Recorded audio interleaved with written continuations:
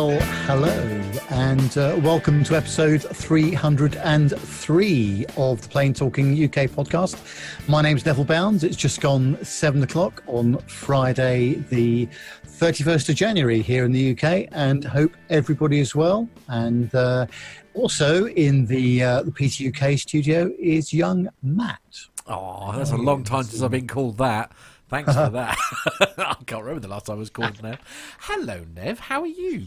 Not bad, thank you. Not too bad. We've got we don't only the two of us tonight, although we've got Armando sort of virtually, who's going to make an appearance later on. Carlos is doing one of his gigs, apparently. He is, yes. So he's busy DJing.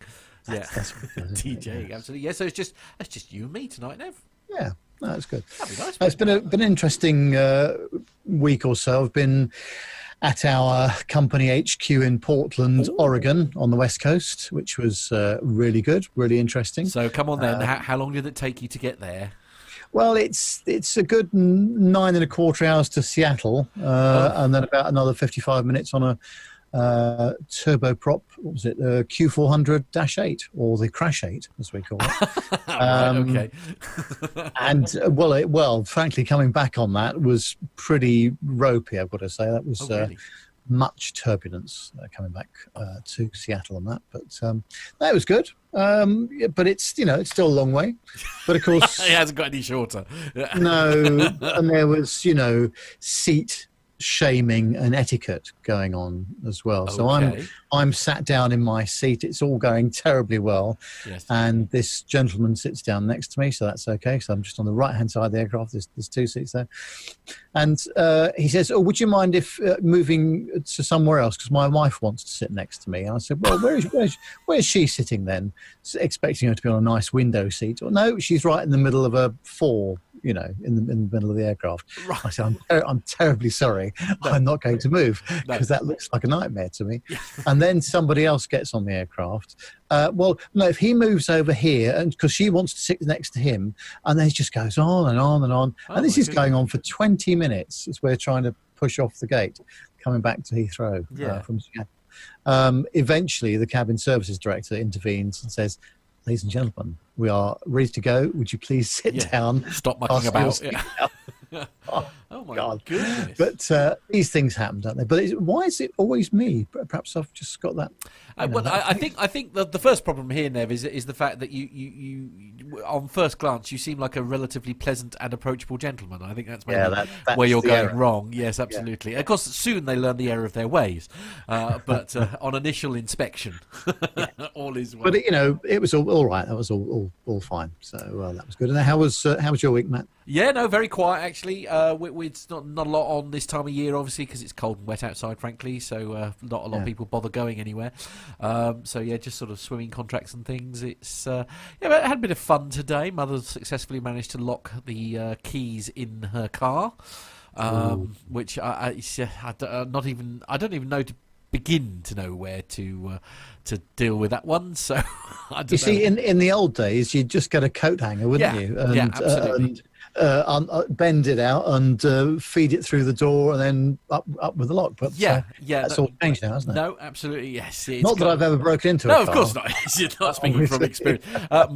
More's the pity, to be honest with you, Nev, because I could be I'm in a weird situation where I'd be really quite keen to have some kind of criminal visit me in order to sort of gain access to the car. I am giving serious consideration to maybe breaking one of the windows. I don't really know what is the best thing to do, really. I don't know whether it's going to be easy to get a window and change that, or whether it's it's like I've had two quotes so far, one which was 170 quid for a locksmith to come out and solve it. So if you are listening to this and have any bright ideas, do please feel free to chime in with some ideas. Or maybe you could give out your address live on the air. Yeah, why not? Yeah, absolutely. Come help yourself.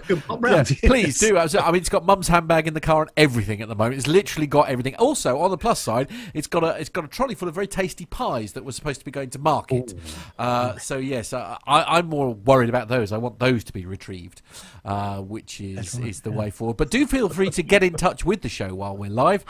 So the WhatsApp number is +44 757 22 49166.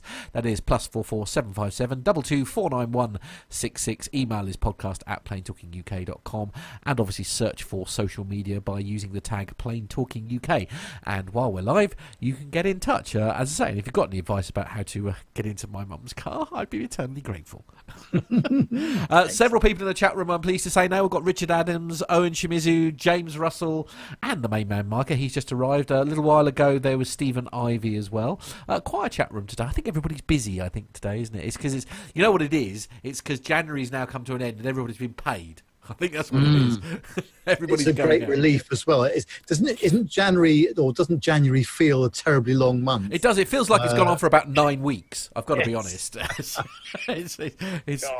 Oh my goodness. But never mind. Anyway, enough of this shenanigans. Shall we get on and do some aviation news, shall we? Let's do that. Yes. Here we go.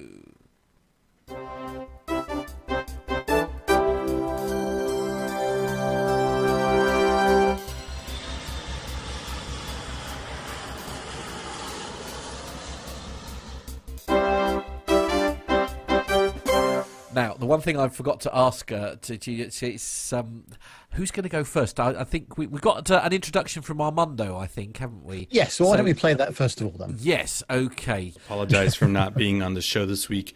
Originally, I was supposed to be able to, but I got put on a trip at the last minute. So I am actually flying at the exact same time that this show is recording.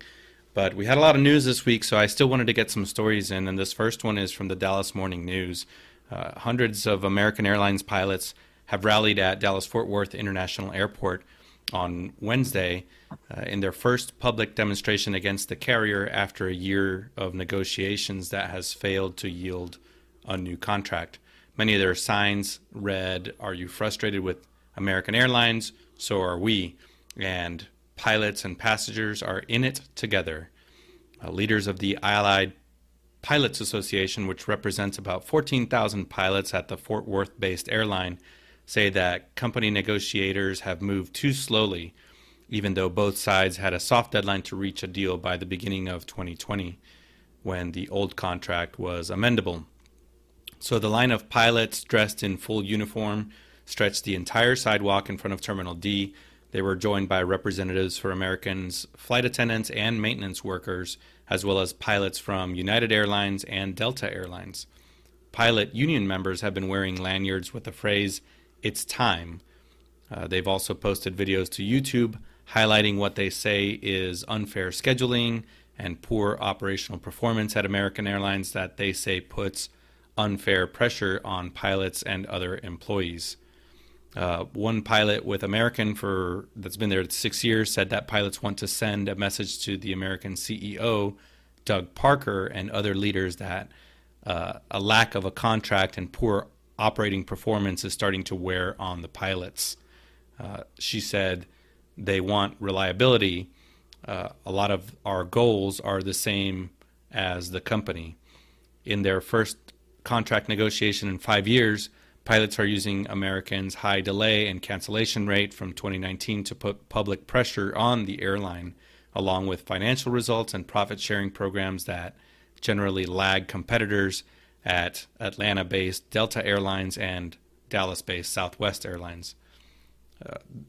Our proposals address our pilots' needs and also take into account the needs of American Airlines, its passengers, and its investors, said APA President Captain Eric Ferguson. Quote, "Simply put, what we propose is exactly what American Airlines needs. We stand at a unique fork in the road during these negotiations that presents management with a rare opportunity to transform this airline for the better or not," end quote. American Airlines leaders have said that they are optimistic about getting a new deal soon. They said that they look forward to continuing to negotiate with the APA and will return to the negotiating table early in February. They remain committed to delivering improvements in compensation and quality of life for American Airlines pilots. Pilots, on the other hand, are saying that American Airlines is running an inefficient operation that leaves too many crew members on standby. Pilots are paid higher rates when they are flying than when they are on reserve. They say that delays and cancellations result not only in lower pay, but longer hours.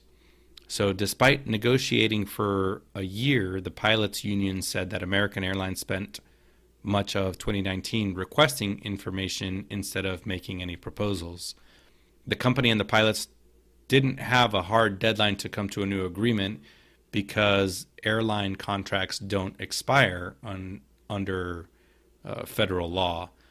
So those same federal laws also prohibit airline workers from striking unless they receive approval from a federal board. So in the past, that's led some unions to take extraordinary measures to show displeasure. American Airlines pilots engaged in a coordinated sick out in 1999 that landed the union in legal trouble. American Airlines and Southwest Airlines also sued their respective mechanics unions last year over alleged work slowdowns in the middle of contract negotiations. Southwest came to a deal with its mechanics in March, while American Airlines got a court order prohibiting any slowdowns, even though it had yet to reach a contract with its 30,000 mechanics and fleet maintenance workers. So American Airlines is also in negotiations with its flight attendants, who started talking about a year ago for a new deal also. Lori Bassani, the president of the Association of Professional Flight Attendants, which represents approximately 25,000 flight attendants at American, said the union is discussing holding its own rallies as negotiations continues. So, I mean, I must admit, I had no idea that this sort of story seems to have slipped, sort of passed me by, to be honest with you. But I had no idea so many people were unhappy. Although, to be fair, Dave Abbey in the chat room has just said it's not necessarily that everyone's unhappy; it's just the loud ones, which is probably a that good is point. true, isn't it? Yes. Yeah, absolutely. As I say, I genuinely had no idea. I mean, what are your thoughts, Nev? It's sort of news that we don't hear about so much in Europe, isn't it? No. With that sort of thing, especially if there's, major American airlines going through things. But yes, I think that story's been brewing for a while. I think Right. as well. Okay. I mean, the only time we seem to hear the word strikes usually involves the French air traffic controllers, but that yes, that's something. What is it? Someone said to me the other day that the things that are certainties in life is paying taxes, death, and French ATCs. Yeah, absolutely, quite right. Yeah, absolutely, difficult to disagree. The first story Armando has done for us, so we'll crack on with that. So by the time this show airs, everyone will have most likely heard of the helicopter crash in California that killed basketball star Kobe Bryant. There is a lot of speculation out there in the internet. There's a lot of finger pointing already. I'll caveat this one by saying that it is incredibly important to let the NTSB, the National Transportation Safety Board, do their thing, do what they do, come up with a preliminary report as well as a full report that usually takes between 12 and 18 months, as they said in their press conference. But this article from ABC News talks about a chilling home security video that has surfaced that captured the sound of the helicopter crash that killed Kobe Bryant and his daughter, as well as 7 others, en route to a basketball game. So the footage was taken by a Google Nest camera on a home near the crash site in Calabasas, California, and it actually contains the audio of the Sikorsky S-76 aircraft as it made a rapid descent and crashed into a mountainside in dense fog last Sunday. Audio, which was obtained by ABC News, includes what is believed to be the aircraft hitting the mountain, which is then followed by eerie silence. So the video came from the home of Miss Rana Levitt, who told ABC that the camera was near her front door. Levitt said that she turned the video over to the National Transportation Safety Board investigators who are analyzing the footage as part of their investigation to determine what caused the crash. Levitt said that the helicopter, owned by Island Express and leased by Bryant, passed over her house in L.A. County and appeared to make a U-turn before it crashed at a high speed into the mountainside. Bryant and his daughter were headed to a youth basketball game at his Mamba Sports Academy in Thousand Oaks, as well as others connected to the basketball program. On Thursday, the L.A. County medical examiner said the cause of death was consistent with that which is found in an accident like this one. So in addition to Bryant and his daughter, the coroner's office also confirmed the identities of the 7 other individuals on board. Baseball coach John Altobelli and his wife Carrie, their daughter Alyssa, girls basketball coach Christina Mauser, Sarah Chester, and her daughter Peyton Chester, as well as the pilot Ara Zobayan. All of the passengers are believed to have died instantly when the helicopter crashed northwest of L.A. So the lead NTSB investigator said the helicopter, which was not equipped with terrain avoidance warning system or TAWS, which could have alerted the pilot that he was flying too close to the mountains. She said that a 2004 crash of a Sikorsky S-76 in Texas prompted the NTSB to recommend to the FAA that all existing and new U.S. registered turbine power rotorcraft certified for 6 or more passengers be equipped with a TAWS system. However, she said they did not implement that recommendation. Certainly, TAWS could have helped to provide information to the pilot on what terrain he was flying in. But she did add that it remains uncertain whether a warning system would have prevented the crash. So current FAA regulations mandate TAWS installations only in helicopters that conduct air ambulance operations. The helicopter containing the Bryants took off from John Wayne Airport near their home in Orange County before heading towards Thousand Oaks. During the flight, the pilot radioed the air traffic control tower at Burbank Airport to request permission to fly under special visual flight rules, or special VFR. Now, the helicopter circled over Glendale for several minutes, waiting for instructions for Burbank before it was allowed to fly visually through their airspace. Now, the NTSB said this is very common. It's not out of the ordinary.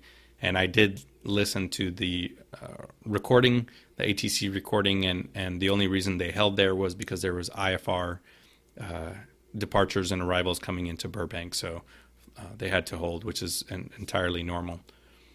In the last moments of this flight, the helicopter climbed to 2,300 feet in an attempt to fly out of a cloud layer, and then suddenly made a rapid descent, said the NTSB.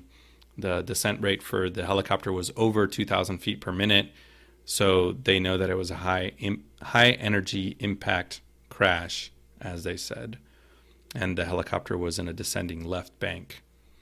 There was no evidence that the helicopter broke apart before hitting the mountainside. The NTSB said that all the significant components of the aircraft were located at that crash site.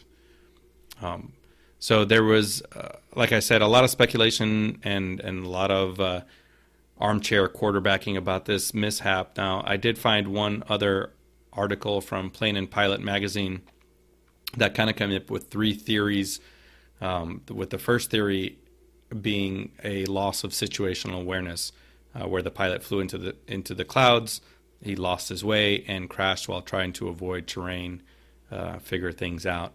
So this is a common, unfortunately, type of mishap if this was the cause. The helicopter was certified for instrument flight. The pilot was also certified for instrument flight. However, I read somewhere else that the company prohibits pilots and aircraft from filing instrument flight plans and flying under those rules. So the second theory is a loss of control, where the pilot lost spatial awareness and then lost control of the helicopter. This is, probably going to be a true fact, or at least a contributing factor, probably related to the first theory. And then the third theory being a stall, that the pilot stalled the helicopter, realizing he was too low. He could have attempted to climb too fast, too soon.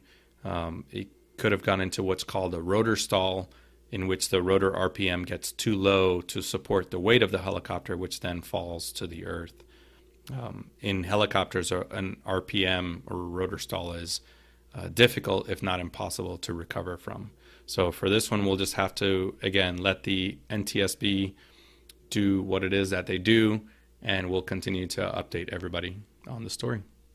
I mean, it's an awful story, isn't it? It's so sad, isn't it? There's obviously, I mean, there's one famous person who was on it and his daughter. And of course, there were, 7 other people also on that craft at the time. As you say, I guess it's one of those we need to wait for the NTSB to do their job, and as Armando says there, sort of, I suppose, get an update. Terrible, absolutely terrible. And I think that the these situations where you're flying in very high terrain, you've just got to be absolutely. You need to know where you are. Absolutely, yeah. Point really, but until the NTSB make their report, there's not much more we can say. It's just speculation, isn't it? At the end of the day, until we know more. I will just mention. I hope Jonathan doesn't mind me saying in here, but obviously many of the people who listen to the show will remember that there was an awful accident on the M25. I think it was New Year's Eve, wasn't it? And as I say, Jonathan Warner's actually just said, I attended my wife's cousin's funeral yesterday. He was 23, one of the 3 BA crew who died in the car accident on New Year's Eve. As I say, lots of love for the family there in the chat room. He was saying, whilst it was very sad, it was also a beautiful event. Around about 300 people attended, and around 80 were BA crew in uniform, which I think is lovely, isn't it? To sort of show proper respect. It was actually right next. It was on the A4, I think. Oh, was it? My apologies. The perimeter road around Heathrow, but nonetheless, I think the crew had just come off their shift, from what I read. And they were going to a party or going home. So yeah. I mean, there's never a good time for something like that to happen, is there? But especially sort of post Christmas and New Year, it suddenly becomes a bit of an unwanted marker, doesn't it? Really, for something like that. Anyway, we'll move on to the next story. This is another website that I've not seen before. It's ttgmedia.com. Carlos, where do you find these sites? Anyway, it's travel industry news, which is interesting. Story number 2 is Ryanair, as always, and they warn of further job cuts and base closures due to the 737 MAX delay. Oh, good. Ryanair has warned it may have to make further job cuts and close more bases due to the ongoing grounding of Boeing 737 MAX aircraft. So the Irish budget carrier has 135 MAXs on order, but was forced last year to reduce planned capacity growth by 4% due to the MAX grounding. Boeing has since said that the MAX may not return to service now until mid-2020. In a memo to staff, Chief Executive Eddie Wilson said Ryanair had hoped to have the 10 MAXs operational by June 2020. However, this has been forced to remove these flights from its schedule due to the ongoing grounding. Wilson added that based on Boeing's estimate, Ryanair did not expect to start taking deliveries of its MAXs until the autumn. We cannot rule out further base cuts and closures, said Wilson. We will do our best to avoid any more base closures, but this will mean eliminating at least 10 aircraft from existing bases, so further pilot and cabin crew jobs losses cannot be ruled out. Wilson added that the airline would aim to advise all bases by early February what further cuts or closures will be required, adding they would be as a direct result of the MAX delays. Meanwhile, Ryanair has inked a 4-year labour agreement with Irish pilots union Forza, which it said would deliver a new pay structure and roster. So, I mean, this MAX story is just going to keep running and running, isn't it? I think until it's been solved. Yes, and it's far from over. And I think, I mean, you might say, well, why don't they just go and lease some absolutely crew? But I would imagine with the Ryanair financial model as it is, Yeah. they probably doesn't allow for that kind of No, thing. indeed. I mean, this is They the have to use their own gear. So. Yeah, definitely. It's. I mean, I'm beginning to think: is there ever going to be an end to this? I mean, it's. I think there will be. It's just that they are quite rightly not taking any chances whatsoever. No, I mean, no. they cannot afford to. They cannot afford to have another hull loss. They cannot afford to have any technical problems of the sort that they have encountered. And it's all about the pilot training at the moment and trying to find simulators around the world that will do that for them. So that's going to delay things a bit. But there is absolutely no point, irrespective of the financial penalty, there is no point in putting anything back into the air until they have certified it in the US. That's true. And then EASA has certified it in Europe. So, And of course, last week they were celebrating the fact that the 777X was launched, wasn't it? I think it actually it launched because we were following it, weren't we, to start off with? But I don't think it actually hit the air till the Saturday, did it? In the end, I think it did its maiden flight on the Saturday. That's in the right. end. Yeah. But so it's they're still churning out aircraft, I suppose, and new aircraft are being certified. So it's it is very unfortunate, isn't it? It's talk about was it all the holes in the Swiss cheese lining up for, but anything that could go wrong at Boeing has gone wrong, and it's just a very, very unfortunate phase. But you've got to remember that back in 1969, when they launched the 747, it almost bankrupted the company. Really. Because of the high cost of production and the low uptake. So, Boeing have been here before. I'm not saying it's anywhere near that stage, but, we are talking about highly advanced aircraft with, a lot of technical features which they have to iron out properly, don't they? So, so they've been here before. If any airframe manufacturer can dig themselves out of this hole, it is probably Boeing, isn't it? Well, they've got a lot of resource, and of course they've got a lot of very clever people there as well, and all the suppliers to Boeing as well. So they've got all the right people to do it, but they just cannot afford another screw up essentially. To have. Well, also, even if they get it as far as the certification bit, if they get to the point where the FAA don't certify it, then they're not quite back to the drawing board. But it's a big problem, of course. And as the article said, Ryanair obviously were banking on the MAX for the summer period, spring and summer period, and that's looking very much in doubt at the moment. Yeah. So it just goes on, doesn't it? But they're doing the right thing, though. They have to. Yeah, I mean, I've said on countless occasions, it's like one of those people saying, "Oh, when that ends up in the air, I don't want to be on a passenger on it." And I'm thinking, well, actually, no. Weirdly, I would be much more comfortable in that aircraft because all the pilots will be absolutely A1 to any alterations that have been made to it. I mean, as you say, they cannot afford for this to go wrong again, can they? So when they do return to service these things, I mean, confidence ought to be really high in it. I mean, and I'm a nervous flyer, I'm the first to admit that, and yet weirdly I'm thinking, do you know what, I'd probably take a MAX over most aircraft when it finally goes back in the air. Yeah, absolutely. Well, the next story is on the IB Times. And this is interesting if you're a British Airways customer. It says, clean seats aboard British Airways assured only to VIP passengers. Not all British Airways customers are guaranteed a clean seat on board their aircraft. The new policy ensures that certain VIP passengers enjoy the benefit of getting a clean seat for their flight. Random checks carried out by BA to ensure aircraft cleanliness means that the chances of regular passengers encountering an unclean seat are very high.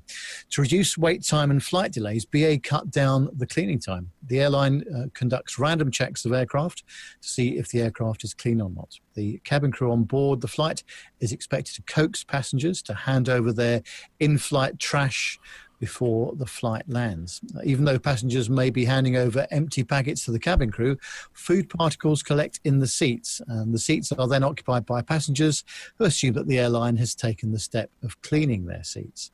In February 2019, last year, the airline ran a test to see if cutting down cleaning time reduced wait time.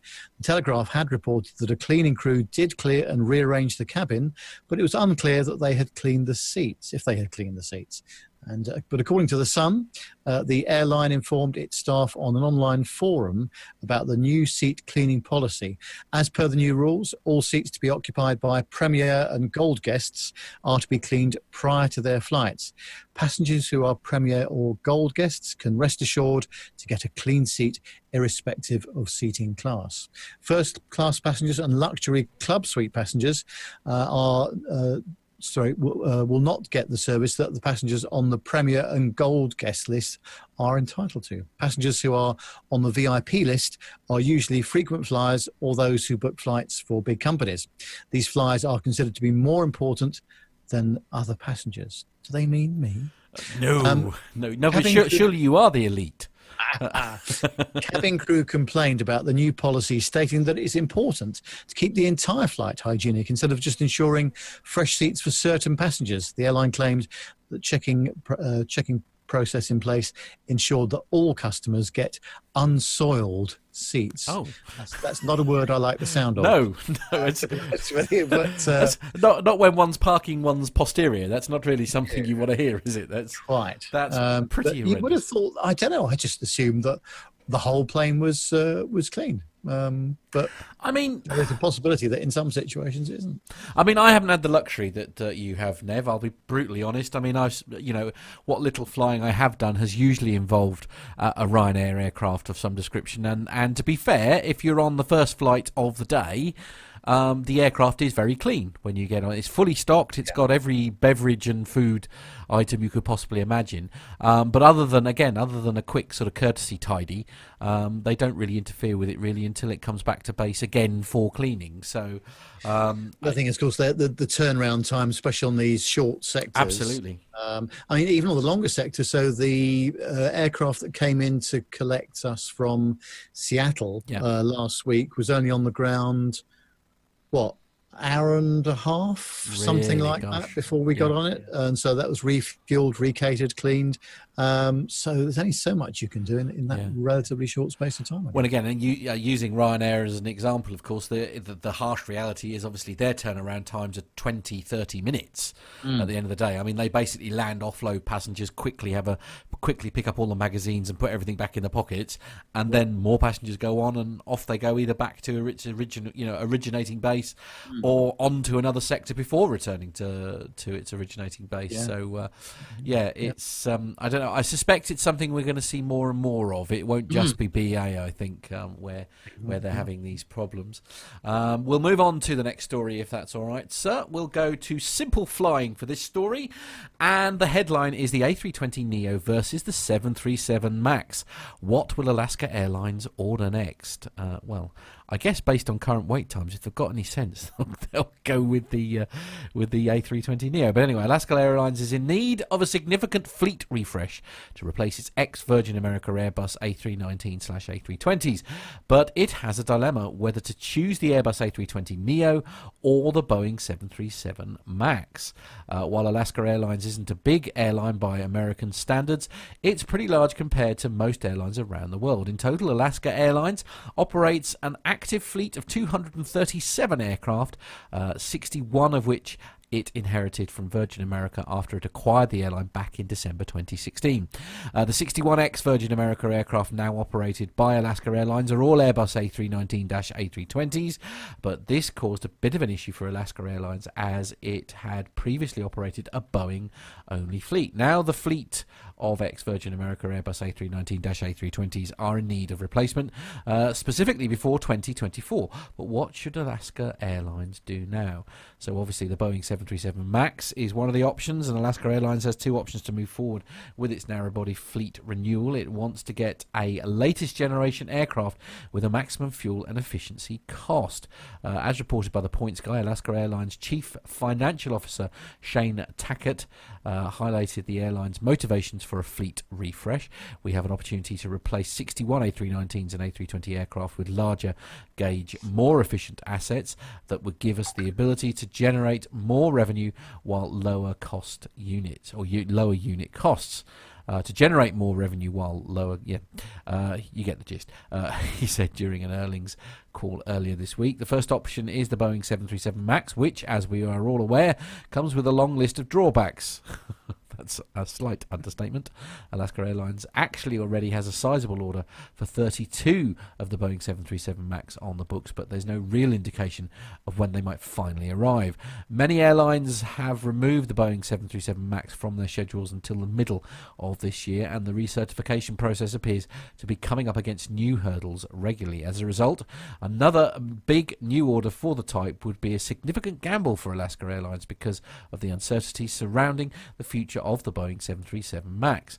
New orders for the type have dropped off a cliff. Alaska Airlines would be bucking an industry-wide trend of holding off on the new orders for the 737.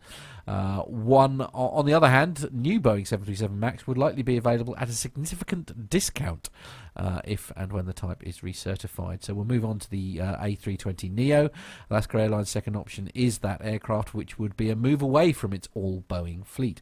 Although the airline has been operating Airbus types on lease, full-time Alaska Airline pilots and staff would have to go through significant retraining to fly the Airbus A320neo, but like the Boeing 737 MAX, Alaska Airlines technically already has a sizable order for the Airbus A320neo, which it took over from Virgin America after the acquisition deal. Unless it cancels its commitment to this order, Alaska Airlines will be taking delivery of 30 Airbus A320neos between 2022 and 2024. Ultimately, Alaska Airlines will have to weigh up the risk of further issues with the 737 MAX versus the inconvenience it would experience if it took on the Airbus A320neo. It's a tricky one, that, isn't it, really, I suppose? Yeah. I mean, I was amazed when I flew out of Seattle and Portland last week. Obviously, that's two big hubs for Alaska Airlines. How many aircraft were on stands? They are a very big base. For both of the airports seem to be quite a big base. So they're obviously a big operator of these sort of medium range aircraft. So as Mike said in the chat room, they not doing that until 2022 and 2024. So hopefully all these MAX problems will be solved by then. If that's through, they decide to go now. I believe the phrase that I use on a regular basis is fingers and toes all crossed with knots tied in anything else I can manage on a warm day. So yes, it's a brave move, certainly. I don't know. I don't know. I guess the betting man in me would say probably they might risk the A320, I guess. But anyway, we'll move on to the next story. That one is with Armando. Take it away. This next story from the Herald Sun, an aging Iranian passenger airliner carrying 144 people crash landed on a runway and skidded onto a major highway next to an airport on Monday, the latest crash in the Islamic Republic, as U.S. sanctions bar it from parts or getting new aircraft. So authorities have said that 2 people suffered injuries in the hard landing of the McDonnell Douglas MD-83 flown by Caspian Airlines in a city that is oil-rich in southwest Khuzestan province. So the passengers, apparently in shock, calmly exited the aircraft with their carry-on baggage out of a door near the cockpit and another of the plane's overwings exits, according to a video from Iran's Civil Aviation Network News. Flight attendant was shouting at passengers to calmly walk away as another crew member joined her on the wing. We crashed, but we are unhurt, said one of the passengers, who was visibly shaking. The provincial airport director, Mohammed Reza Rezanian, said all of the passengers had been safely taken off the airplane, which had been flying from Tehran to northeast of Mashhad. The plane had 136 passengers and 8 crew members aboard. It seems that a tragedy was narrowly avoided. However, as images from the scene showed, the plane had ground to a halt not far from a populated area. The plane also missed traffic on a major highway linking Mashhad to Imam Khomeini Port. Iranian state television said the plane involved in Monday's crash came in harder than usual and lost its landing gear as it hit the tarmac. No landing gear could be seen in the pictures of the airplane after the crash, but it was not immediately clear if it failed to deploy or somehow collapsed as the jet hit the runway about 7:35 local time. Obviously, the accident is under investigation. Their article goes on with specific details and has some political leanings in here, as well as just a brief summary of the shoot down from earlier this month. So you can go over to the Herald Sun and go through the show notes. I mean, it's amazing, really, when you think nobody was seriously hurt with something like that, isn't it? I mean, it's a testament to how amazing these aircraft are, really, isn't it? I mean, I don't know why the article goes on about the fact it was, the aircraft was 25 years old. There's plenty of 25, 26-year-old aircraft flying. And I can say this because there were no injuries, but at least they didn't have to get a shuttle to the downtown area. They were just parked right there. Quite. Yeah, absolutely. I mean, one could argue that landing on the motorway essentially, gave easy access to, transport links and things like that. So, it's a difficult one. Everybody's sort of carrying all their cases off and stuff. I mean, we've all seen the pictures and stuff, obviously, earlier in the week. It's an amazing story, really. Yeah, obviously, there was no fire or anything like that, so that obviously made a massive difference, didn't it? So, it's pretty unusual, actually, to see that amount of. Well, I mean, fortunately, there were no serious injuries or fatalities. Like no quite. Okay, we'll move on then. If we'll leave you with story number 6, shall we? Yes, this is on thesimpleflying.com, and the headline is, "Why did Airbus skip the A360 and A370 names?" It's a question that I've always asked myself. Yeah, absolutely. In the same way that they went from Windows 8, ditched 9 and went straight to 10. It's one of those, isn't it? Yeah. Yes. Well, apparently Airbus began naming its aircraft with the Airbus 300, as we know. After this first attempt at a jetliner, it then moved to the A310 and the A320. The A320 would go on to be expanded into all of the variants we know and love. So that's the A318 to the Neos, right through to the A321 XLR, or maybe even the A322 in future. And then Airbus would scrap the A300 and A310 to build the A330 and A340 instead.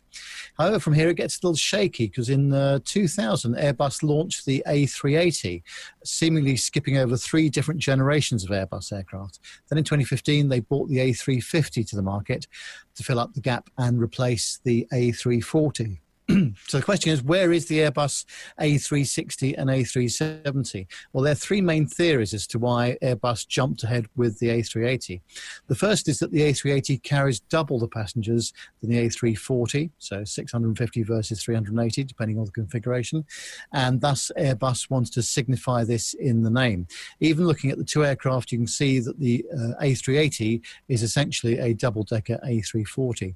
The second theory is that because of China, in Chinese cultures, the number 8 is very auspicious and considered very lucky. Airbus, knowing that China would become the world's largest aviation market by 2024, wanted to break into it with their supermassive People Mover, and therefore ensure that the aircraft was the 8th in the series. Additional support for this theory is found in the fact that Boeing called their own iteration of the next super large jet the Boeing 747-8 to try and beat Airbus to the Asian market. But we do know that the main reason Boeing called the latest 747 the Dash 8 was because it shares technology from the 787. One other possible theory is that Airbus didn't skip the A360 and A370, but they are still waiting to be filled. The A380 was expected to be so huge and be sold for the next 30 to 40 years that Airbus would be very unlikely to build a bigger aircraft. Thus, they jumped ahead to build something big and wanted to circle back to the A350, 60 and 70 when they had aircraft to fill in the capacity gap. So looking at the A350, we see this was somewhat true. The A350 carries more than the A330 and A340 and is the next step up the ladder towards the A380. Excuse me. The A360 may have been proposed back in 2006 to fill the gap between the A350 and the A380, just like the Boeing 777X-9 or 747-400, or perhaps a long-haul low-capacity aircraft like the Boeing 747 SP. The Airbus A370, on the other hand, may have been proposed a small jet to fill in the 100-seat market segment. Airbus's move to acquire the A220 program has since filled that gap. So far, we know that Airbus has 3 empty slots, the A360, A370 and the A390, and we can't wait to see what they fill them with. I mean, it's not something which I consider every day of the week. No, indeed. Although, as I say, it is an interesting one. Is that why do they sort of, they were running in sequence.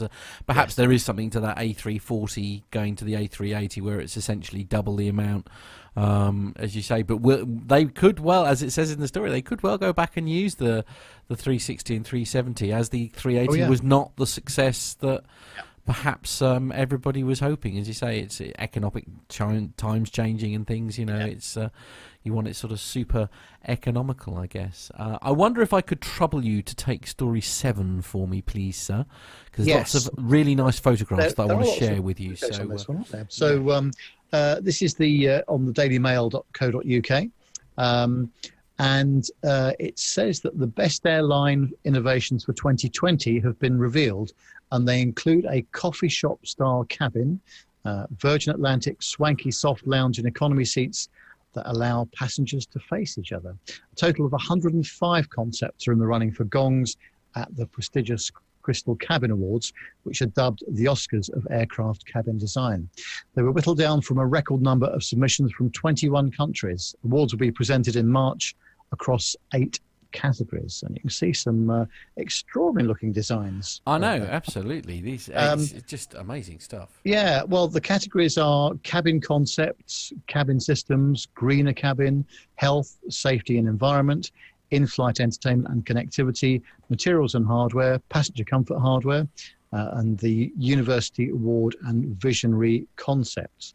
Amongst the concepts in the running for an award are submissions that the judges say show potential for revolutionising cabin layouts. One of these is Dubai Aviation Engineering Project's retractable aircraft cabin, which will allow whole rooms from restaurants to spas to be inserted into the aircraft cabin during ground handling. The company says it developed the concept to capitalise on unutilized airline seating capacities to enable new ways of passenger engagement. The University of Cincinnati, meanwhile, has developed the idea of placing a long coffee table in the cabin. It explains with 4 passengers seated at each table, a coffee house cabin allows passengers to have the personal workspace during flight. For safety, during takeoff and landing, all seats rotate towards the front of the aircraft and table wings fold down and are secured. More incredible pictures there, I must say. It's weird, isn't it? It looks very sort of, almost look like, it looks like you're in conference. Do you know what I mean? Yeah, it does a bit, yeah. Well, also, it says that London-based Acumen's The Room also impressed. This is a luxurious business class seat it created for All Nippon Airways that the judges say combine modern Japanese style with the best in-class dimensions. Virgin Atlantic also gets a nod for the Loft, which was created for the airline's first A350-1000. It's an exclusive lounge and bar for premium class passengers. Economy cabin concepts that have caught the judges' eyes include the Hamburg-based Heinkel's Flex Lounge, which are groups of 4 seats that can be rotated so that passengers can face each other. And Adient has been praised for its idea to add an extension retraction mechanism to the seating row behind the partition, separating business class from economy to create a single large surface for parents and children to lie down together. When it comes to sustainable travel and making cabins greener, the judges say that the Greywater reuse unit from Deal Aviation is a case in point. Instead of using precious drinking water, it uses water from hand washing in the basin to flush the toilet. The result is a saving up to 550 tons of CO2 per year for a single Boeing 787. Several entries also looked at wireless entertainment with the Flymingo Next concept from Moment, going beyond classic in-flight entertainment, say the judges. In addition to wireless streaming, the hardware integrates the Internet of Things technologies, IoT, for the crew, indicating, for example, seat occupancy and baggage locker use. Other submissions have taken the flight against the grey cabin wall. One of these is AERQ, a joint venture between LG and Lufthansa Technik, which aims to make the partitions between classes almost invisible. Instead of partition walls, transparent screens will show passenger information and offers from the airline. Other awards entries focused on sleep, such as Stelia's Sleep Care app for smartphones. The story goes on quite a bit here, but I think that they've got to the stage now where the classic aircraft layout is just, now they've experimented with suites and bars and all sorts of things. They now need to take it to a stage further. And I think that the amount of design input and ideas is fantastic in this, isn't it? Yeah, I mean, it's got to be the way forward, hasn't it? I mean, it is surely the future, isn't it? Where we you sort of look into it's about making, I don't know, I suppose it's, sorry, I'm sort of jumbling my words here, but it's like, I guess it depends on what you're flying for, doesn't it? I mean, if like me, you're using it as essentially as a glorified bus, then you're sort of sort of the model that Ryanair uses is absolutely fine, because essentially you're going from A to B. It's a cheap way of getting to your holiday. But then there are times when, you crave these amazing things. And I love the idea of being able to go to a bar and have a drink while you're flying somewhere. I'd love the idea of being able to go to a restaurant sort of thing, sit down and have a bite to eat. I would love to go and attend a conference whilst in the air. I'd say that the economy cabin one, actually, that's the thing that sort of blew my mind more than anything else. In fact, you're able to swing the seats around and up would come this sort of table that we've all sat at when we've been to conferences and things to sort of have a meeting. I mean, that's just, I don't know. Weirdly, I find that more appealing than anything else. Creativity is the name of the game, isn't it? And Indeed. Of course, it's all about weight saving as well. So anything that the designers can do, the manufacturers can do to save some weight, then so much the better. Absolutely, yes. Okay, we're going to move on to the next story now. This one is with Armando. Take it away, Armando. This good news story from Yahoo Finance goes on to say how no one enjoys boarding an airplane. It's slow, it's inefficient, it's often undignified. And that's without even getting into the ethical quandary of so-called gate lice, the anxious passengers who cluster at the gate before their group is called.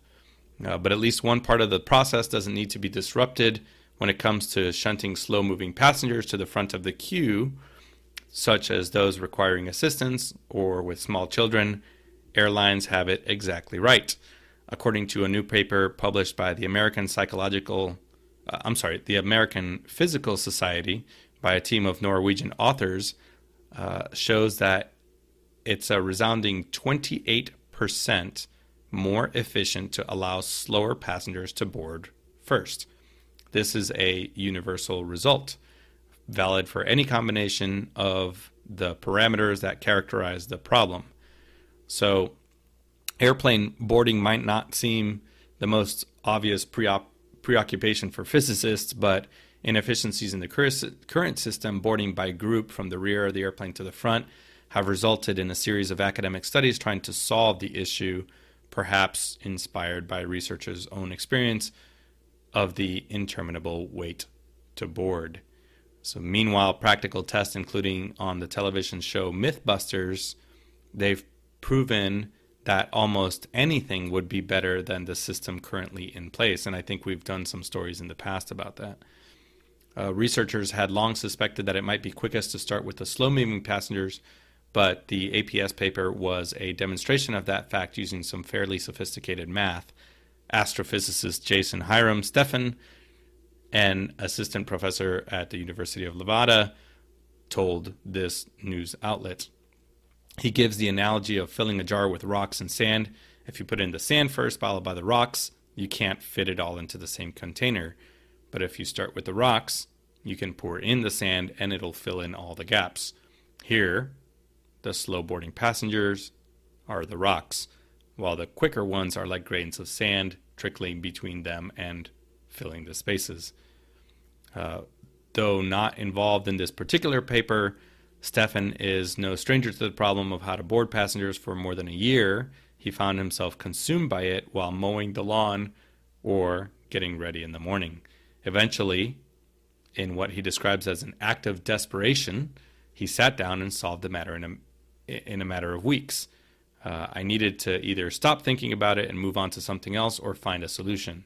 And his work was eventually published in the Journal of Air Transport Management in 2008, with follow-ups from the American Journal of Physics. His own method, which many consider to be the most efficient, boards passengers in a series of waves, with the first passengers called to board seated in window seats 2 rows apart. So, for example, 30A, 28A, 26A, and so on. Then the same for the other side of the airplane, 30F, 28F, 26F. And this process continues with odd row window seats in either side, then the middle seats, then finally the aisle seats.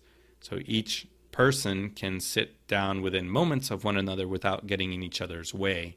In field tests, it proved to be almost twice as fast as conventional methods, and 20 to 30% faster than have a complete have at it, which is just entirely random boarding. Intuitively, you'd expect to board from back to front to be the fastest way to get passengers onto the plane, but in actual fact, anytime you want to speed up the boarding process, the only way to really do it is to have multiple people sitting down at the same time. So there you go. There's documented evidence that there are better methods out there, and hopefully somebody listens and implements it. Yeah, right. So, I mean, your experience of passenger loading will be far superior to mine. I mean, what are your thoughts on this one, Nev? It just takes so long. I mean, yeah. I think Lufthansa came up with a really good solution. This is quite a long time ago now, probably back in the 90s when we used to fly them quite a lot. They used to board from the back of the aircraft first, using the window seats first, then the center seats, and then the aisle seats.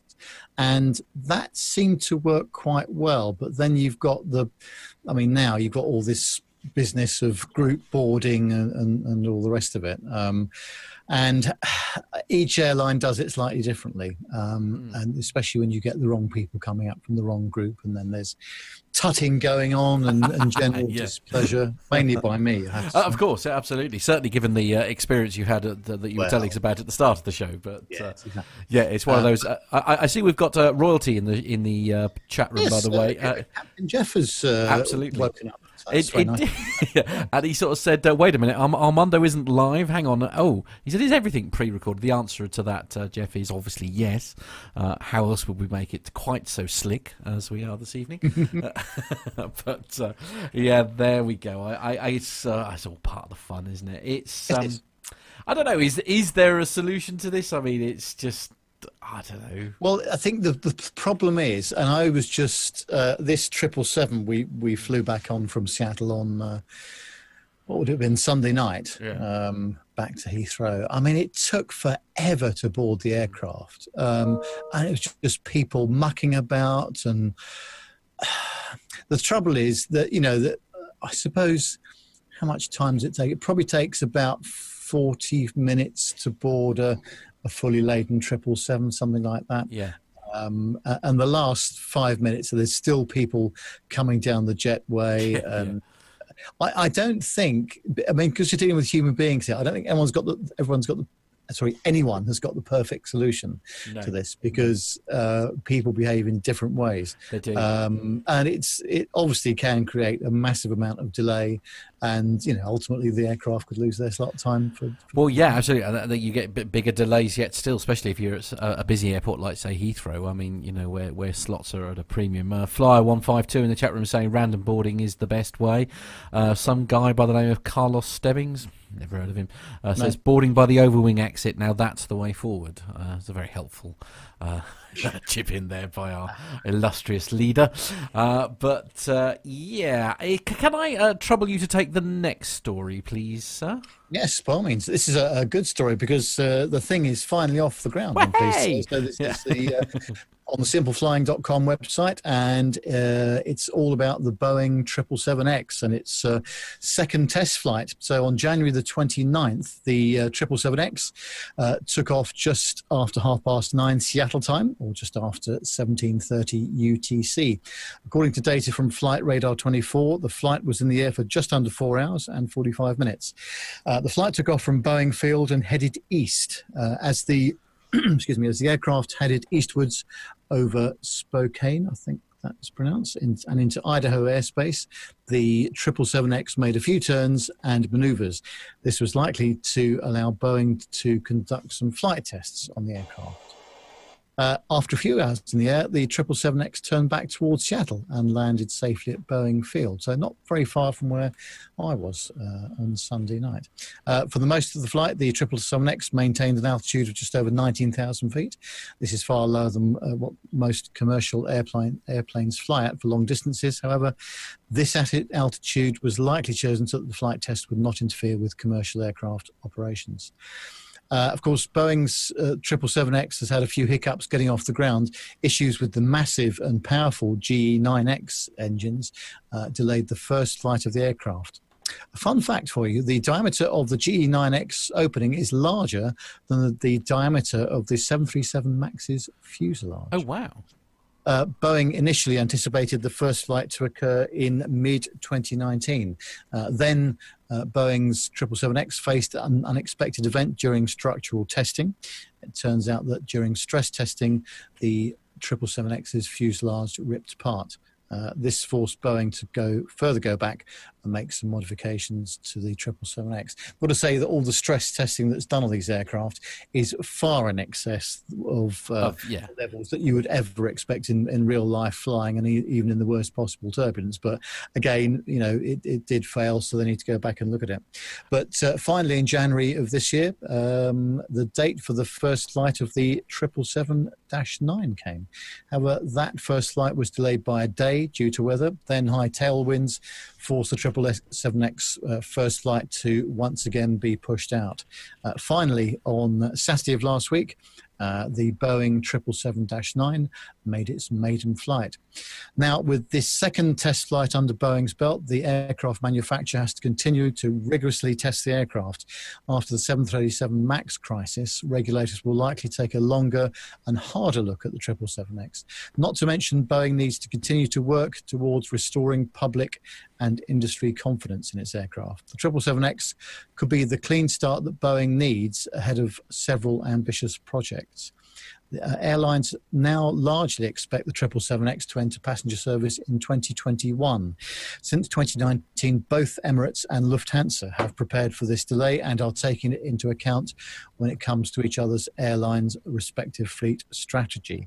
Boeing's second 777X test flight went well and bodes well for the aircraft manufacturer. For now, Boeing needs to continue to make progress on the certification for this aircraft ahead of passenger service, and perhaps log a few more orders now that the 777X has made its maiden flight. Well, they could do with a bit of luck, couldn't they? Boeing Aircraft Company right now. This sounds like an odd question to be asking, and I guess, I don't suppose anybody really knows the answer to this, but has confidence in Boeing really been that badly damaged over the whole MAX thing? I don't think so. The thing is, when there are new aircraft developments and things going on, there are going to be things that go wrong from time to time. You've got to remember that this aircraft company has been manufacturing some of the very best aircraft in the world for an awfully long time, and they know how to make and get certification for their airplanes. I think that the problem is that the press in particular have just gone full on about the whole MAX thing, and I'm not taking away from the fact that it was there was two very bad accidents. Yeah, absolutely. Caused hundreds of people to lose their lives. But I think to say that confidence isn't instilled in Boeing isn't right. No, I think absolutely. Most people would say, "Yep, quite happy to get on a Boeing aircraft at any time." Yeah, absolutely. Well, and you've only got to look at things like the 747 and that. There's a lot of love for the 747, isn't there? That I don't think will ever wane. Let's be honest. Exactly. Yeah.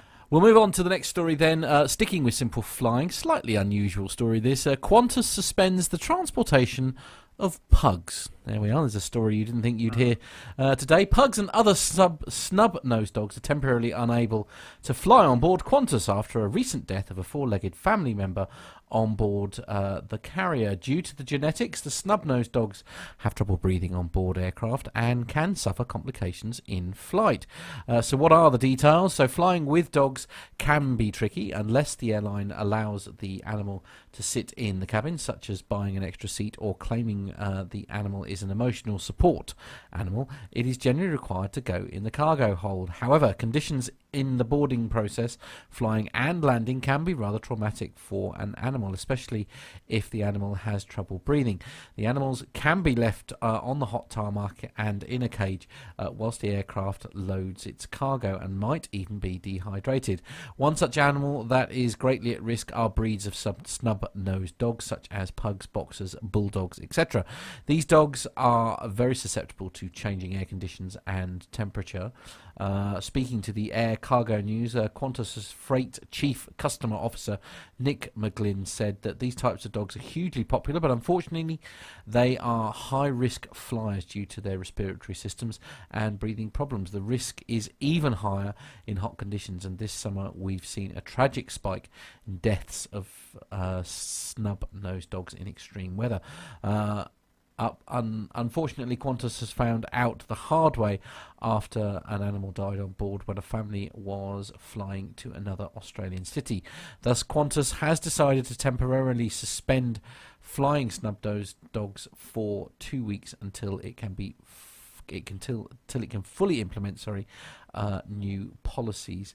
I won't go on. It's sort of, I mean, obviously it's a sort of very sad story, but I mean, surely the solution to this is that they have a facility where they can travel on board. I mean, yeah, you know, because the cabin is properly pressurised there, and that I guess this is more of a, because obviously here in the UK, I mean, the transportation of animals is relatively unusual, especially if you're, I guess if you were relocating, but you certainly wouldn't bring someone with you, you know, with your pet with you if you were going on holiday. No, exactly right. But anyway, that's good to learn about it. So yeah.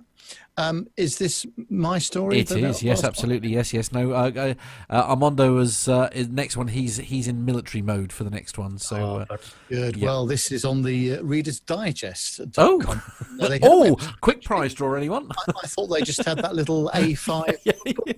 Apparently not. No, absolutely. Yeah.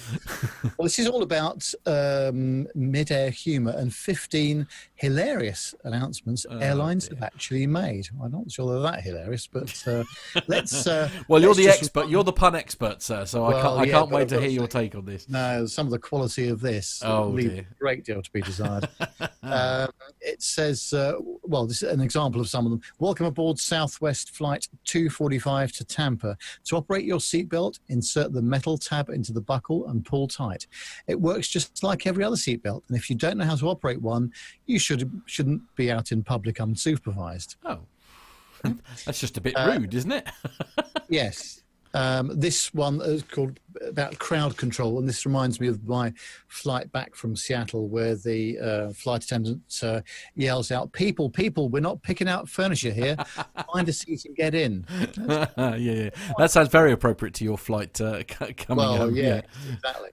Another one is, we'd like to thank you folks for flying with us today. And the next time you get the insane urge to go blasting through the skies in a pressurized metal tube, we hope you'll think of US Airways. Who better to remind you of how crazy what you're doing actually is than the people who do it for a living? Well, quite, yes. Another one, ladies and gentlemen, we've reached cruising altitude and we'll be turning down the cabin lights. This is for your comfort and to enhance the appearance of your flight attendants. Oh, how rude. Although yes, right. And with regard to emergency evacuation procedures, it says there may be 50 ways to leave your lover, but there are only 4 ways out of this aeroplane. Remember, the closest exit may be behind you, in which case, just slip out the back, Jack. I mean, I'm going to have a word with Carlos. This is Yes. just so painful, isn't Yes, it? indeed. Go on, give us one more, and then we'll pull the plug on it. I'm I trying to think find one that's half good. vaguely amusing. Well, Okay. here's one then. Yeah. Weather at our destination is 50 degrees with some broken clouds, but we'll try to have them fixed before we arrive. Thank you. Remember, nobody loves you or your money more than Southwest Airlines. I must admit, I quite like that one.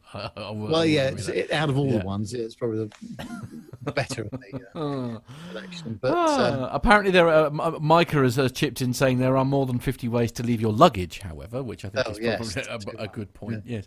Yes. Well, and on that sort of damp squid, that is where we bring the commercial aviation news to a close. Yes, I think we're going to be having a meeting with Carlos, aren't we?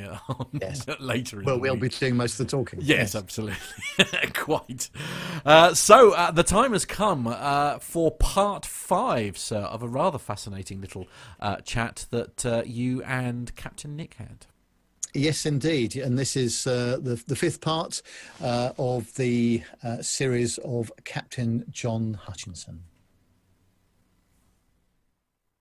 There were a lot of industrial troubles that were occurring in your company.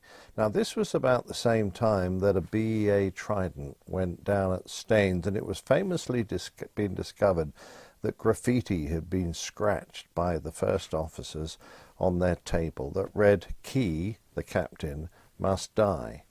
The inquiry found that considerable friction existed between senior captains and junior pilots, such as you would have been around that time.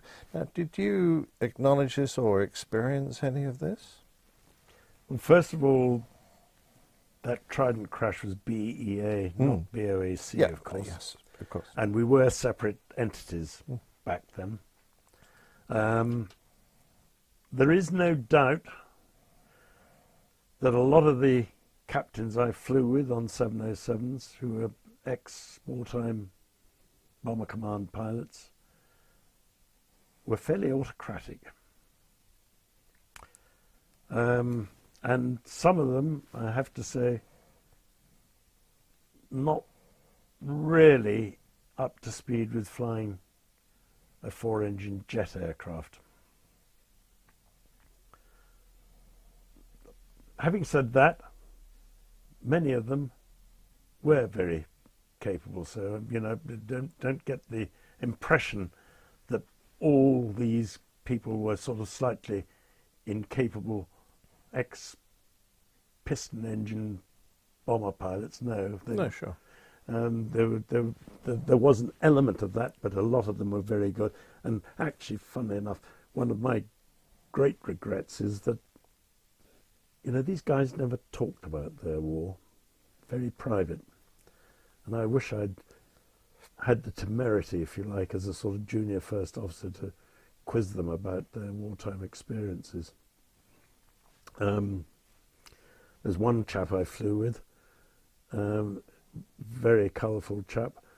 I did my 747 conversion course with him, and his party trick was to go out over the ocean in a 747 down to about 50 feet, head towards the cliffs of Moher, and heave the aeroplane over the cliffs of Moher. Well, that chap died not so long ago, 5 years or so ago, and there was an obituary to him. He was one of the dam busters. Oh, good Lord. And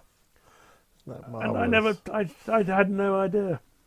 I had absolutely no idea. Well, I never. So, that is a regret I have.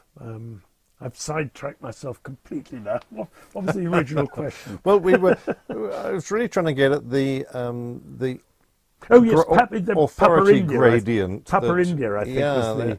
That was it. It was about the friction and the concern that between the young Hamble cadets and these senior old pilots.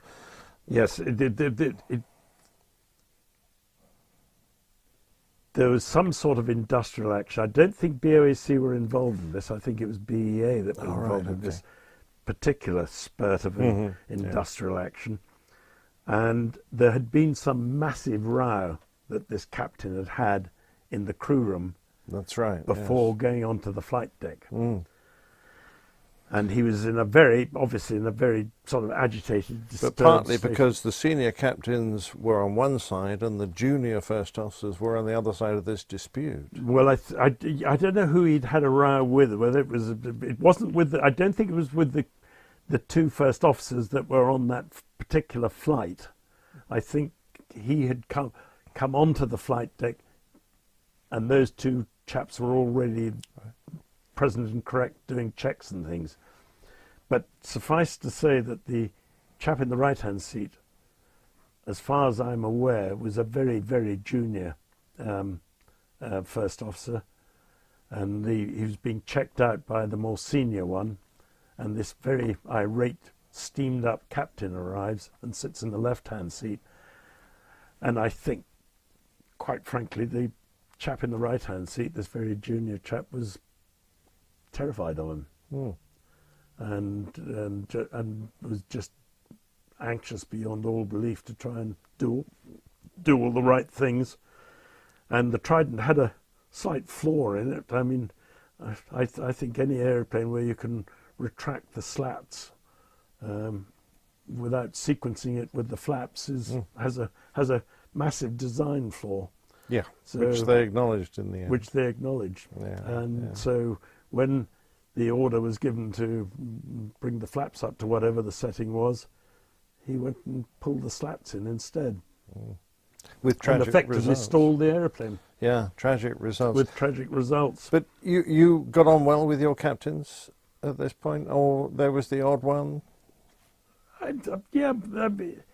They were autocratic, but you know, they were perfectly easy to get on with. You didn't have to. You weren't sort of having rows with them or anything like that. No. I mean, my main criticism was that many of them were very reluctant to give you any flying. Oh, really? And I think that probably partly stemmed from the fact that they weren't that confident in flying the 707 themselves, so they weren't quite sure, you know, they weren't too happy to give the flying away. Interesting. Now, you obviously love flying the 747. Was moving to the VC-10 for your command course a bit of a disappointment? The 747 was magnificent, yes. As I always describe it, as a gentleman's aerial carriage. It's the most benign and comfortable, splendid aeroplane. Here it is today, in 2019, still flying. But I do know that Boeing bet the bank on it. They built this aircraft with about 25 orders from Pan Am, and they needed to sell 400 to save the company, to break even. Yeah. They took a bet the real bank risk, on it. didn't They took they? a Yeah. real risk, and you know, here it is today, still flying. 50 years later, it's a remarkable aeroplane. So going on to the VC-10, well, the VC-10 was a delightful aeroplane to fly. So I'd gone from one very nice aeroplane to fly to another very nice aeroplane to fly. So, and I could have gone back to the 707 if I'd wanted to. Okay. I had the choice, you know, which do you want, Hutchinson, 707s or VC-10s? And I thought, well, I've never flown a VC-10. Let's have a VC-10. And it was a delightful piece of kit. Going aside from my script here, what was the command course like in those days? Quite intense and pressured, yeah. Yes, I can't remember much about it. I think the main thing I remember about it is all the trips I had to do under supervision before I was finally cleared as a captain in my own right. And each one of those under supervision trips was a sort of make or break exercise, potentially. So, you know, you had to be on your toes very much. So a tough course. It was a tough course, yes. Now, you say that in your book that BOAC had always preferred the 707, but at the time it was a bit oversized and underpowered for many of the old Empire routes. Wasn't it the case that they'd gone to Vickers and specifically asked them to build an aircraft to operate from high, hot airfields, such as Johannesburg? But when they built the VC-10 for them, they kind of reneged on the deal and didn't really want to buy it?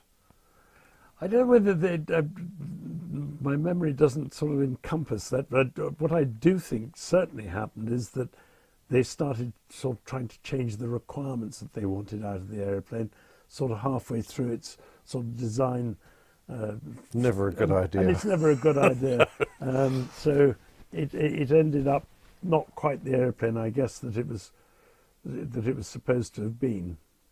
But it was that was the whole purpose of it. In the origins of it was the hot and high airfields in Africa. So very much overpowered, a beautiful clean wing. Yeah. I envy you having the opportunity to fly it. Yes, no, it was a very nice airplane to fly. I'm really enjoying this series. Yes, so am I. How many more parts have we got to look forward to? Well, I don't know yet because I've got that's all the ones I've edited so far. Okay, get ahead of the game, but I've got another 2 parts to edit at least, and there may be more. So fantastic. But this is obviously all before John's time on Concorde, and we'll be coming on to that very shortly. Oh, I can't wait. It's going to be good enough. That's the bit that I'm most looking forward to. I've got to be honest. It's can't wait to hear all about it. Right, okay, it's time to move on to. He says, frantically pressing all the buttons. It's time to move on to the military. So if you're ready, sir. So I am. Let's go. Let's go.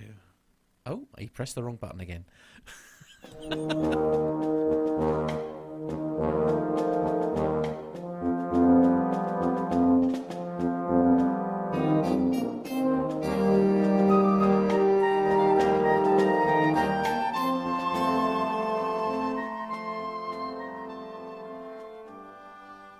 So kicking off the military segment, the Department of Defense has released the names of 2 American airmen who were killed in a crash in Afghanistan this Monday.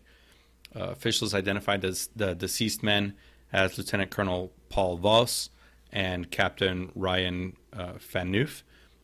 They were killed during the crash of a Bombardier E-11 aircraft in Afghanistan's Ghazni province, which is an area controlled by the Taliban. The cause of the crash is not yet known, but officials have said there's no indication that it was caused by enemy fire. Voss from Guam was assigned to Headquarters Air Combat Command in Joint Base Langley, Eustis, Virginia. He was on a voluntary deployment to Afghanistan when the crash occurred. It is really hard to describe how sad we are at the loss of 2 great airmen. Lieutenant Colonel Voss was our brother and our teammate, said General Mike Holmes, the commander of Air Combat Command, in a statement to Newsweek. The men and women of our Air Force knowingly put themselves in harm's way, and I'm thankful for great Americans like them. Our thoughts and prayers are with their family members and our fellow airmen during this difficult time. The other gentleman was from Hudson, New Hampshire. He was assigned to the 37th Bomb Squadron at Ellsworth Air Force Base, South Dakota. His leadership says, our hearts are heavy to learn of the tragic loss of Captain Ryan Phaneuf of Hudson, New Hampshire in Afghanistan. My deepest condolences with his family, friends, and fellow airmen. I join a grateful nation in honoring the life and service of this brave American who made the ultimate sacrifice. So this plane was part of a small, specialized fleet of aircraft used for an Air Force program called the Battlefield Airborne Communications Node, or BACN, which provides real-time information to battlefield areas by relaying data. It was based out of Kandahar, about 170 miles from the crash site, and was part of the 430th Expeditionary Electronic Combat Squadron. Shortly before the crash, the plane is said to have sent out a mayday call while cruising at 42,000 feet. The reason for the crash is unknown, but officials had previously told one news outlet that the working theory involves a fuel system problem of course, a full investigation into the cause is underway.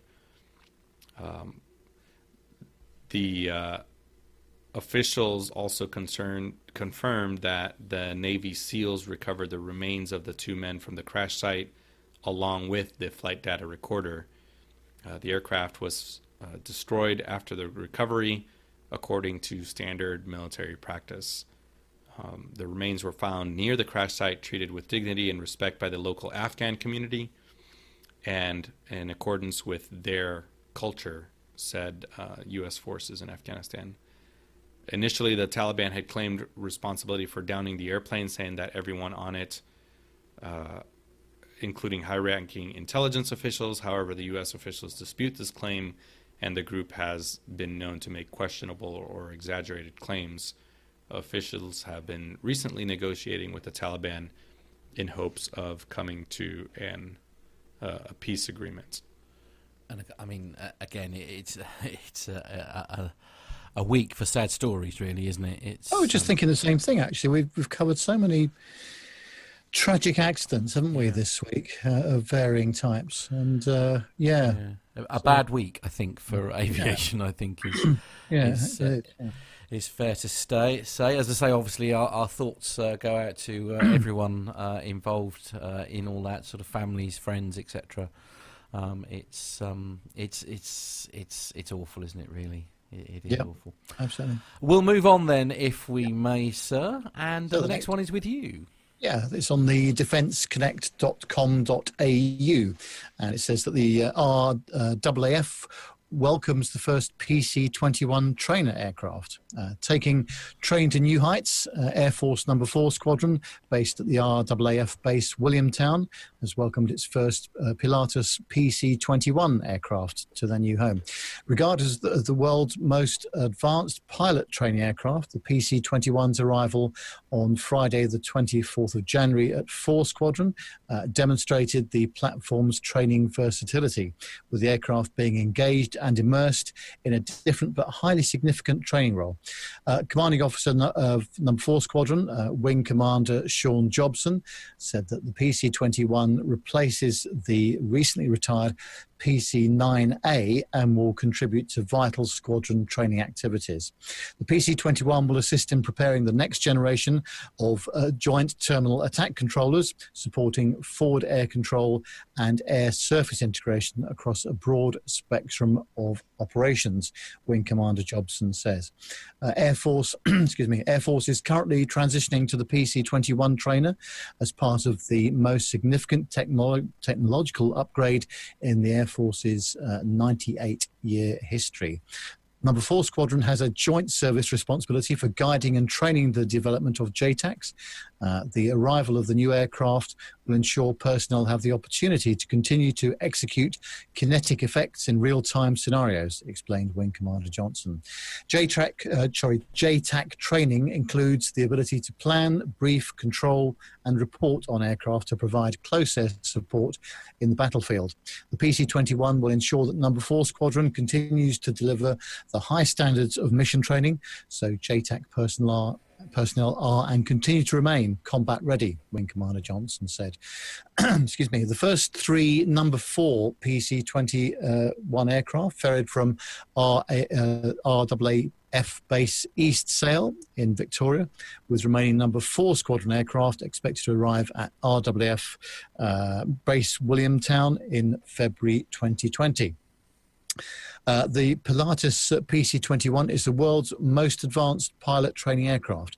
As part of the AIR 5428 pilot training system project, the PC-21 will replace the Air Force's current PC-9A. It'll be based at the East Sale in Victoria and the RAF base Pearce in Western Australia. I don't know why they've repeated that paragraph, but that's, do you know, they do that a lot, don't they? That's the internet for you, isn't it? It is, absolutely. It's one of those irritating habits that they've all got into, isn't it? Where you read the headline and then the first paragraph is essentially repeating the headline. But I guess that's the joys of dumbing down the news, everyone. Anyway, on that bombshell, we'll move on to the next story. This is on the Defense News, defensenews.com website, and the headline is US Defense Department launches Gremlins drone from a mothership for the very first time. So this is out of Washington. The US Defense Department is one step closer to having swarming drones that it can launch from military planes and recover in mid-air, having successfully conducted the first flight of the Gremlins aircraft back in November. The test, which occurred at Dugway Proving Ground in Utah, proved that a C-130A could successfully launch an X-61A Gremlins air vehicle, said Tim Keeter, who manages the program for Dynetics. The company won the Gremlins contract from the Defense Advanced Research Projects Agency back in 2018. It gives us a lot of confidence going forward that this vehicle can fly where it's supposed to fly, how it's supposed to fly, Keeter said during a January 21st phone call with the reporters. Now the team can be principally focused on the other portion of our program plan, which is to successfully rendezvous with a C-130, dock with our docking system, and safely recover the vehicle. During the test, which lasted 1 hour and 41 minutes, the X-61A flew with no anomalies, and the DARPA Dynetics team completed all test objectives, including transitioning the X-61A from a cold engine start to stable flight, validating the Gremlins data links and handing off control of the drone between air and ground control stations, deploying the docking arm and collecting data from the air vehicle.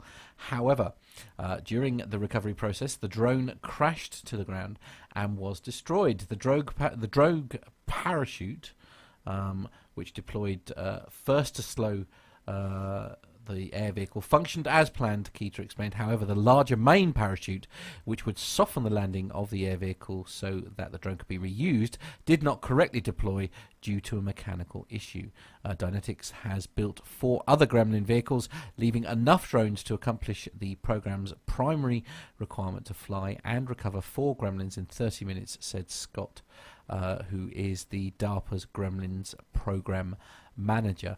It seems strangely ironic that a project called Gremlin might have had a Gremlin with its parachute, yes. But the irony is not lost on me. The next demonstration, set for sometime this spring, will verify whether the Gremlins can be successfully recovered by the C-130 whilst in flight.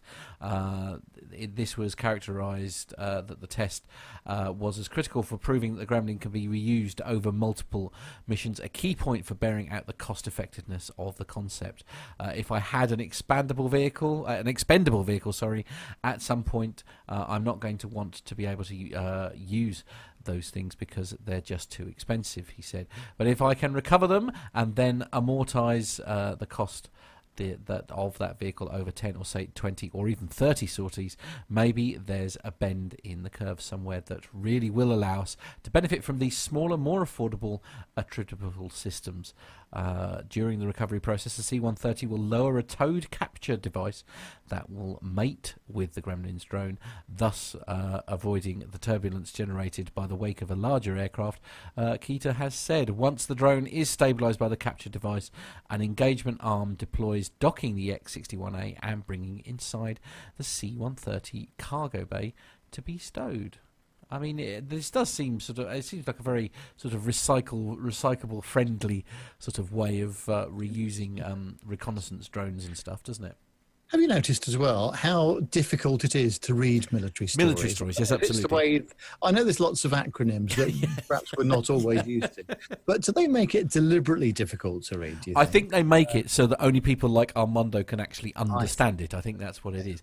But we're very lucky because we do have an Armando who can translate everything for us. It's... I mean, I love stuff like this. I mean, as I say, I'm not sure Gremlins is necessarily the correct term for a device like this because it conjures up all sorts of mogwais and late night feeding in the world of Matt, but that's just because I'm a bit of a film buff. But it's great. I mean, I think this is the future. I mean, the times are disappearing where warfare involves humans in any way. Let's be honest.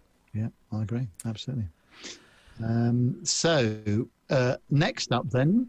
You remember that Carlos and I went to the Dubai Air Show, and behind me here is a lovely shot that we took as we climbed up the tower, literally climbed up the tower on a very absolutely. rickety ladder. And again, as you probably have seen and heard, we've had some fantastic access to the people and the aircraft there. This is the last interview in this series that we did when Carlos and I went on to the Etihad Boeing 787 Dreamliner.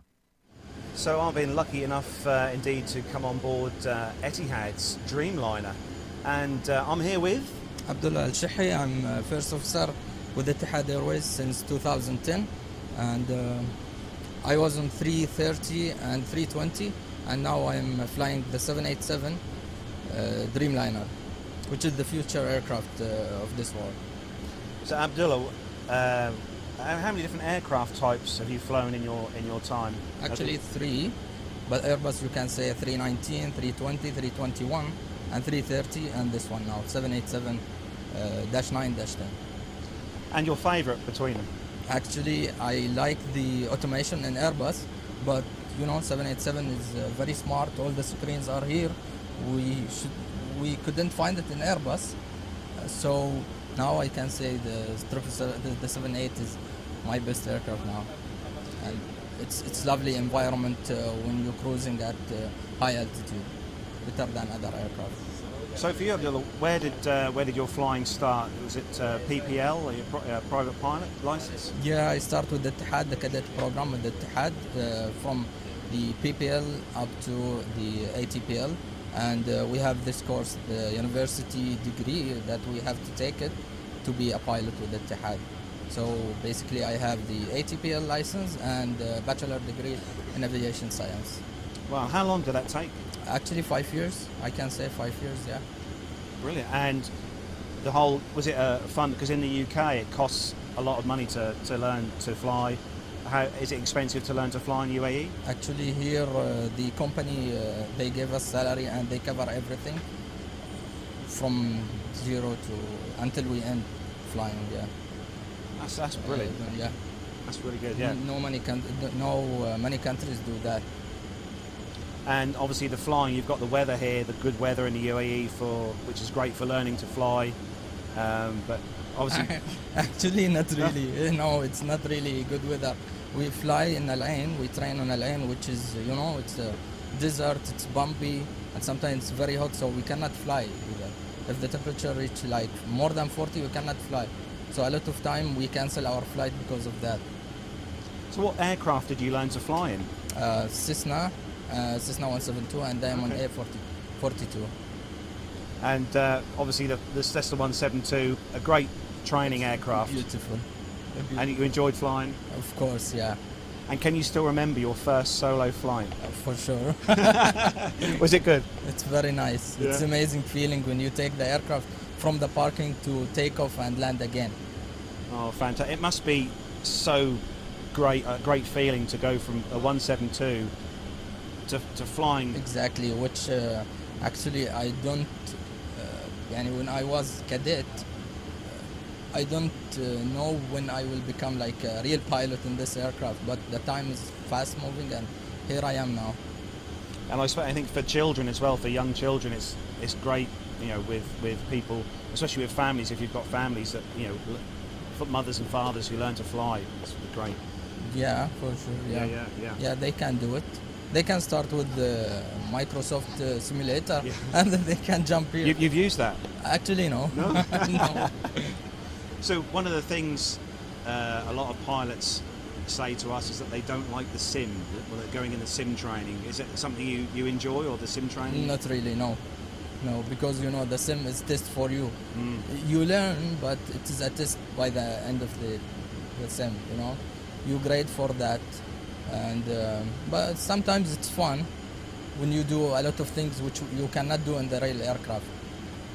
So with Etihad, you're sitting right seat. How long is it now until you can go into the left seat, Captain? I can say 3 years when I get my hours. Now I have like 2,700 hours, so it's still more like 2,500 hours, and then I can jump on the left seat. Wow, and is that a big conversion? Do you have to have a lot of training to move into this seat? Yeah, you have to do a lot of courses and training in the simulator. Yeah, it's not easy jump from the right to left seat, but while I do it from the cadet to here, so I can do it from right to left seat. So you definitely want to sit here For sure, in the future. Yeah. It's great to tell all the friends, I expect. Yeah. So what's the future? You're going to stay with Etihad and move to the left seat, hopefully in the future? Yeah, and if I can get like 2 jobs with Etihad, like management and flying, which will be great. Yeah. So would you fancy flying the 380? No, never. I didn't fly it, no. But you would you like to If have they ask me to fly it before 787, I will choose the 380. But you like the Dreamliner more? Yeah, for sure. Yeah. It's easier conversion for actually. It's not easy for me when I convert from Airbus to 78. It's totally different aircraft. It's a question for you. With the Airbus and Boeing, obviously with the Boeing you've got the control yoke, and with the Airbus you've got the side stick. Yeah. What do you prefer? What's your preference? Side stick or? This one you can feel it more when you fly it, like you are flying it. But that one, you just it's little bit of touching and that's it. So you, like Boeing guys before, they laugh on us. You are not really pilot. So now I'm really pilot. But given that choice between the Boeing and Airbus, you prefer the Boeing. Yeah. It's I told you it's the future aircraft. Future, yeah. If I have to choose, maybe I will choose the 350 instead of 78 because I have the Airbus license already, so it will be easier to me to convert from one type to other type. On the flight deck, you've got the head-up displays. Yeah. How easy are they to use? Are they a very good tool to use flying? It's very good, but sometimes it's annoying, especially at night, because you cannot see the aircraft in front of you. It's a green light, so you cannot see really well. But it's a good tool, especially in low visibility. It's very helpful. Very helpful. Yeah, okay, we can. Yeah. So before we finish, one last question for you. Sure. We ask all the pilots on the show. If you were given the chance to go outside now and fly any aircraft, military, civilian airliner, any aircraft, to go outside now and fly yourself, what would that aircraft be? Commercial. Commercial aircraft? Commercial. What type of aircraft? Any aircraft you could fly, retired or still maybe flying? jet aircraft is very fun because they climb very high and the speed is very high as well. Maybe jet aircraft, like the business jet aircraft. A business jet. Yeah. Okay. Yeah. Excellent. Thank you. Thank you for coming on the show. It's been great to talk to you. Thank you. Thank you so I know much. the listeners will love to hear from you. Yeah. So thank you. Thank you. Thank you so much. All the best for the future. Thanks. Do you know what? When I'm watching stuff like that, I sit there and I feel really bad. And do you know why? Because that man's English was absolutely incredible. And you just think, me as a very lazy Englishman who has he can barely speak English himself, and that man in essentially probably a second or maybe even third language is having this really complicated conversation about the Boeing 787 and his love of flying, and you just think, it's terrible, really, isn't it? We should be ashamed of ourselves sometimes. Yeah, but no, it was good, and so that concludes our coverage from the Dubai Air Show 2019. We had a great time there. And the weather was just nice as well. And just as we left, it all closed in and got very wet. And You talk about get your timing right, didn't you? So, yes, looking forward to more air show coverage during this year. We've got some things lined up. I think we need one of those production meetings. We do, absolutely. We're hopefully in the next week or so we'll sit down and have a bit of a chat about it. Because I want to get a summer meetup planned as well. That's the thing. So when you sit down and have a bit of a chat. If you'd like to interact with the show, you can do in many ways. The website is www.planetalkinguk.com. On there are all the details about us, bios from all of the people involved in the show. Also, there is a contact form on there. You can send us a quick email. You can do it by conventional methods using podcast@planetalkinguk.com. You can search us on social media using the handle Plane Talking UK, or why not be very fancy, send us a voice memo via WhatsApp. It's +44 757 22 49166. That's +44 757 22 49166. Nice. So bit of flying for me coming up. Oh, yes. this next week. You've got quite a busy week, haven't you, actually? You've got lots of little flights in the calendar. Yes. What are we doing? Monday, Newcastle and back in a day from Heathrow. That's a really expensive flight. There's only, I think, 3 flights a day, or maybe 4. No, I think it is 3 flights a day. And because it's only BA that operate from Heathrow to Newcastle, so they can charge what they like for it. Well, yeah, pretty much. What's the aircraft? A319. Oh, okay. So it's quite big then, to be fair. It's So, not... 148 seats or whatever it is. So, yeah. And then Wednesday, I'm flying to our European head office in Belgium. So I fly into Brussels and get the train down to Antwerp for that. Then back on Friday. And then Sunday, off to Schiphol for a week for our big AV show thingy that we do. Make sure we take our masks with us and our sanitizers. Of course, yes, absolutely. And all the rest of it. Actually, all jokes aside, this coronavirus, or what is it? Coronavirus? Am I saying that right? Sorry, it just reminds me of beer. I've just got a lager popped into my head there. I mean, genuinely, I mean, stuff like this must be a bit of a concern for companies like that put on these sort of shows.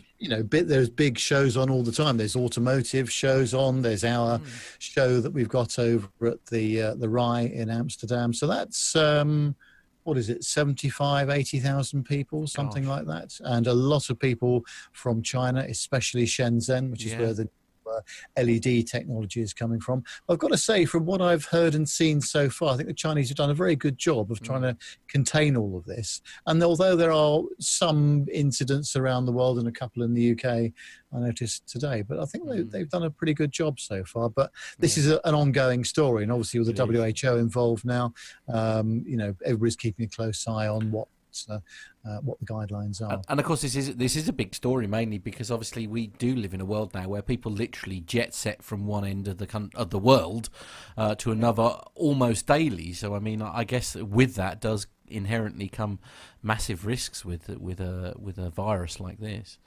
Yeah, and the thing is that I think it's very difficult to, and I'm not being a medically qualified person at all, but obviously this sort of thing comes out of the blue, and although you can prepare for it in terms of the local care that you can give patients and that kind of thing, there are a lot of countries that just don't have that capability. So you don't have the resources, essentially. Yeah. Exactly. So, but anyway, we'll see how this develops. But it will obviously affect flights to and from China. And certainly all the major airlines are reducing or cancelling flights. BA have cancelled from Heathrow, haven't they? They've got nothing going into or coming out of. But, try and stay safe if you can, Nev. I mean, take vitamin D before I go, and take me Lemsip. Now you're going to be, because of that and work commitments, you're actually going to be missing for the next couple of Fridays, aren't you? I know, a tragedy for everybody, I realise. Tragedy for me. Well, I don't know. So what I'm going to do, I'm going to be busy with my editing stuff this weekend, so I shall give you another 2 episodes of John Hutchinson to shove in the mix. Fantastic. And any other bits of video I can come up with as well. Well, you will be sorely missed, my friend, but safe travels. Nothing exciting in the world of Matt, really. I've got in fact, actually, I will be missing at the end of February. I've got a nice little surprise trip to Glasgow that I found out about this week, so very much looking forward to that. One person did suggest to me that maybe stab vests were required, but I think that's a little unfair. So I've never actually... That's just on the train, let alone when you... Well, yeah, there is that. I've never actually... I've been to Edinburgh and I've been to Aberdeen, but I must admit Glasgow is new on me, because that's actually, weirdly for us, that's the nearest sort of like major point, if you like, because it's at the bottom of Scotland, isn't it, for want of a better word. So very much looking forward to that. That's going to be fun. If you get the chance to do some exploring, Glasgow is a very nice place now. They've done a great job with it, actually. Well, hopefully we've got the best part of an afternoon and an evening to do a little bit of exploring. So yeah, it's going to be fun, and also a bit of first-class train travel. I'm really rather excited. I know, absolutely. Is there an equivalent to seat 1A on the train? I don't know. Not really, no. But, okay. I'll tell you what, you won't go hungry when you get there either. But Just don't forget your deep fried Mars bar as well. Ooh, do you know it? I've never had one. I desperately want one. Anyway, enough of this. Suddenly, the podcast has turned into a food show all of a sudden. So I think that's where we really need to bring things to a close. Thank you very much, as always, Nev. It's been a pleasure.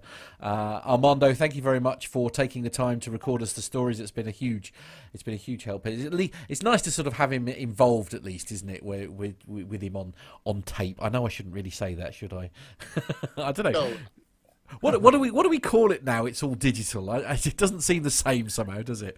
Yes, it doesn't sound so good, does it, when we say it's on the SSD drive or it's on the hard disk? Loses a bit of thing. Oh dear, the chat room is busy telling us off now. Dr. Steph is very unimpressed. She said, deep fried foods come to the NC State Fair. Oh right, North Carolina. Yes, that's right. I've heard of some very unhealthy food there. Excellent. But, obviously. The APG team are very good at sampling that. Well, quite right, absolutely. Well, and obviously we bow to their superior knowledge when it comes to fine and healthy deep fried goods. Anyway, on that bombshell, it is time to end. Thanks to everyone who's joined us this evening. Nev, have a good couple of weeks. Everyone else, I'll catch you next week. Take care, everybody. Bye-bye. Bye.